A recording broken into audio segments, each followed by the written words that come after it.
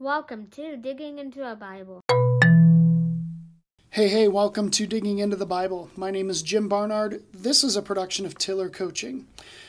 All right, well, it's day 51. Thanks for joining me. Yesterday, we saw how Paul and Silas earned their freedom 2 times out of this jail. The first time because God opened the shackles and the prison door, and they were able to spend the night with the Philippian jailer. He got baptized, and it was so good. They did this dude a solid and went back into jail where they earned their freedom for a second time, all because they are Roman citizens and they should have never been arrested.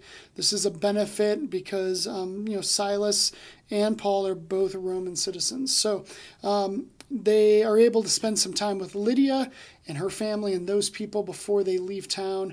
Those people are going to become the start of the Philippian church. Later in the New Testament, Paul writes a letter to the Philippians. That's these people. So as they go to the new town, it's Thessalonica. That is very fun to say if you want to practice at home. Thessalonica. Very good. They keep in mind that Paul, on the heels of visiting this town, will write 2 letters to the people of this town, the church there, and it's 1st and 2nd Thessalonians, and both of those letters are very eschatologically.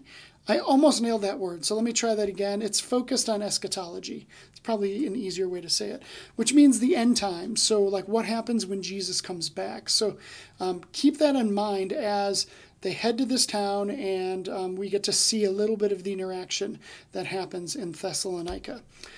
So with that as the backdrop, let's go ahead and dig in. This is Acts chapter 17, starting at verse 1. Now when they had passed through Amphipolis and Apollonia, they came to Thessalonica, where there was a synagogue of the Jews. And Paul went in, as was his custom, and on 3 Sabbath days he reasoned with them from the Scriptures, explaining and proving that it was necessary for the Christ to suffer and to rise from the dead, and saying, "This Jesus, whom I proclaim to you, is the Christ." And some of them were persuaded and joined Paul and Silas, as did many of the devout Greeks and not a few of the leading women. But the Jews were jealous, and taking some wicked men of the rabble, they formed a mob, and set the city in an uproar, and attacked the house of Jason, seeking to bring them out to the crowd.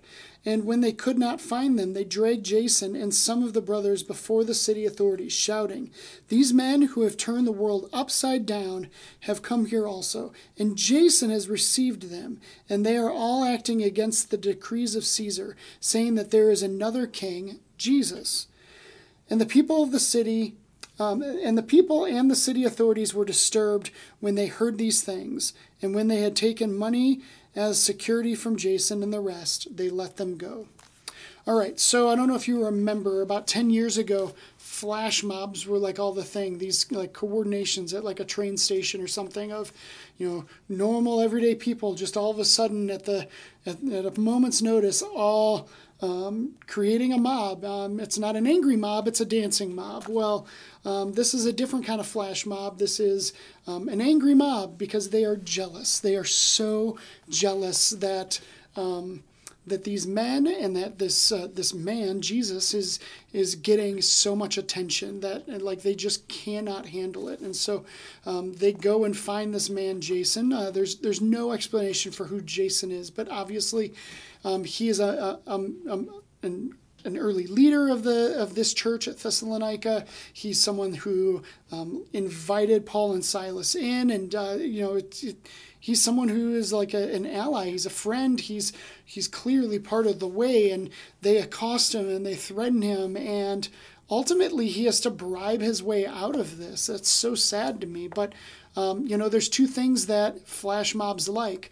One is likes. They want to, they want to go viral, so they hit that like button. But also they like money. So if you're not going to give them the likes, which there was no Instagram or Facebook back then, they wanted the money. And so that was acceptable to this group of people. They got the money. Money, I guess, solves jealousy. It's pretty sad. But, before we wrap up, I just want to point out that the narrative that Paul is sharing, that it was necessary for Jesus to suffer and then for him to rise from the dead. I think we all, I'm just going to make this observation, especially as I'm like this suffering author now, I guess. We all want the second part. We want to rise from the dead, right? Like we want to claim heaven. We want to be resurrected. Like we want that, right? You want that. I'm pretty certain of that. But none of us want what comes with that. And that is, by definition, suffering. Like there is no rising from the dead if you don't die. Like we need the suffering.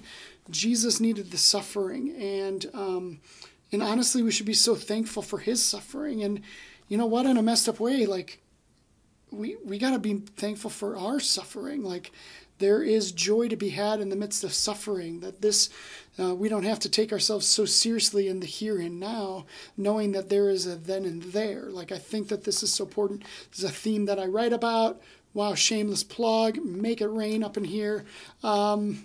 Yeah, I've clearly gone over time, but we are going to continue on and see what happens as they continue to move on through the second missionary journey in Acts 17. All right, thanks for watching. Thanks for listening. I will see you tomorrow.